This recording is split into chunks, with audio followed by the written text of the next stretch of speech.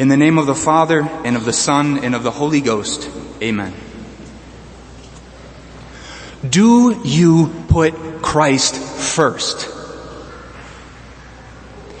In other words, is Jesus Christ your King? In the Holy Gospel of today's Mass, we see the centerpiece of a beautiful tapestry of scriptures that is woven together from the very moment we opened our lips in Matins, and we will conclude our prayers of this day with evening Compline. The Mass is that centerpiece of the liturgical tapestry, and in it you will find the richest of colors to elucidate the mysteries of today's holy sacrifice. That from the rising of the sun until its setting, may God come first. The Holy Gospel and the epistle that complements it so well teaches us about charity. About charity. My friends, do not take this word lightly. And do not vulgarize it the way that the world does in replacing its true substance for a meaningless philanthropy that is void of eternal merit and brings no salvation to the souls who pretend to practice it. What then is charity? Charity is the very essence of God. Deus caritas est. God is charity. And all who live in charity live in God. And God lives in you. My friends, charity is the love of Christ Himself burning within your hearts, thanks to grace. Through your baptism, the one baptism in the one true faith makes you a child of the one true God. And as a child of God, He wishes to give to you a participation of His own divinity, His charity, in order now to live in charity amongst each other and amongst those who have not the love of God. How did you receive Christ's love in you, that you may put Christ first in your life? It was because Christ first loved you. Place our Lord's grace on a throne in your heart. And if you wish Christ to be King in our blessed nation, you must first enthrone Him on the throne of your heart, placing Him first. For how could you expect a nation to honor Christ first and above all else if the citizens of that nation do not do it for themselves first?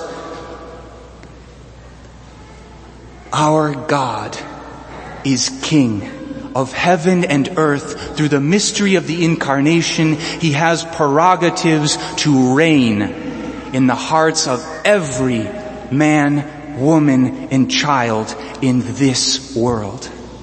Let Him reign in your hearts. Place Him first above all else, giving Him the best moments of your day to kneel before His throne and tell Him you love Him.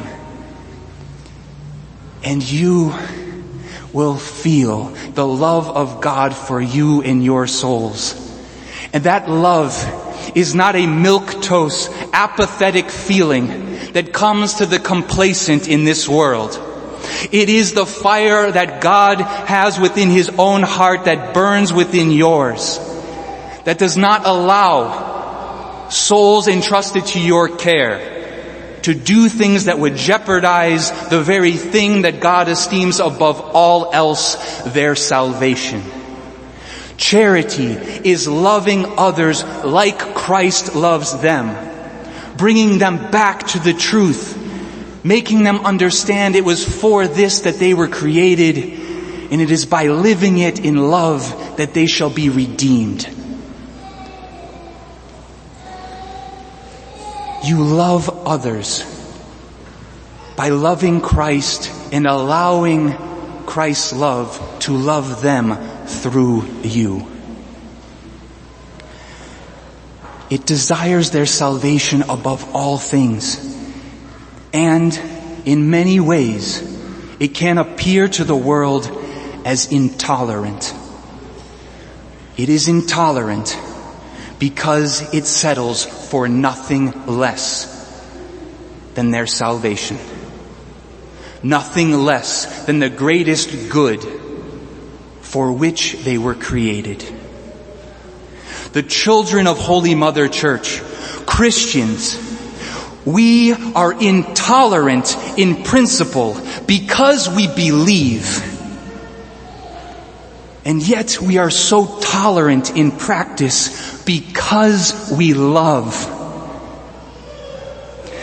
The enemies of the church and the enemies of Christ are tolerant in principle because they believe in nothing.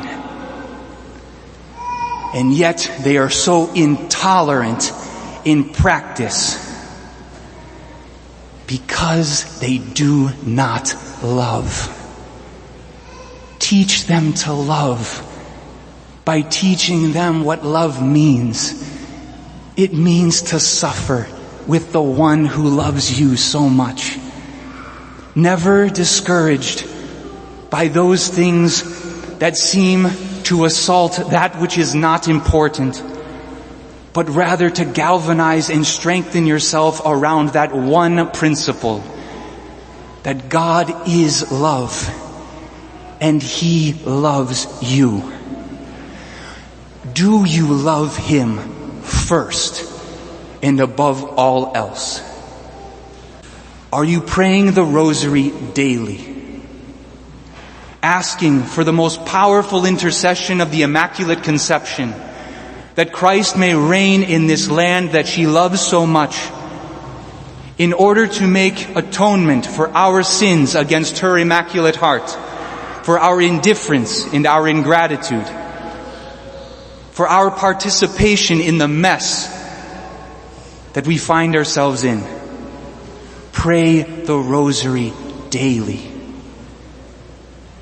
Are you making also daily an act of contrition, acknowledging our own sinfulness and asking for the mercy of Almighty God, which we all require? Those of us first perhaps because we know better. Go to our Lord, humbly asking for forgiveness each day in an act of contrition. And lastly, placing yourself under the protection of Saint Michael the Archangel, the Prince of the heavenly host, who will defend you in battle, both exteriorly in this world, but also interiorly in the inconstancy of your soul. Saint Michael the Archangel will defend you in battle against despondency, against discouragement, and against the temptations of despair, which, yes, can tempt us so strongly when those things outside of our control seem to be attacking us the worst. Hold fast for Christ the King. Make Him first in your prayer life, that He may be first now and forever, and that He may reign in this world and in the next. May His kingdom come now and forever. Amen. In the name of the Father, and of the Son, and of the Holy Ghost. Amen.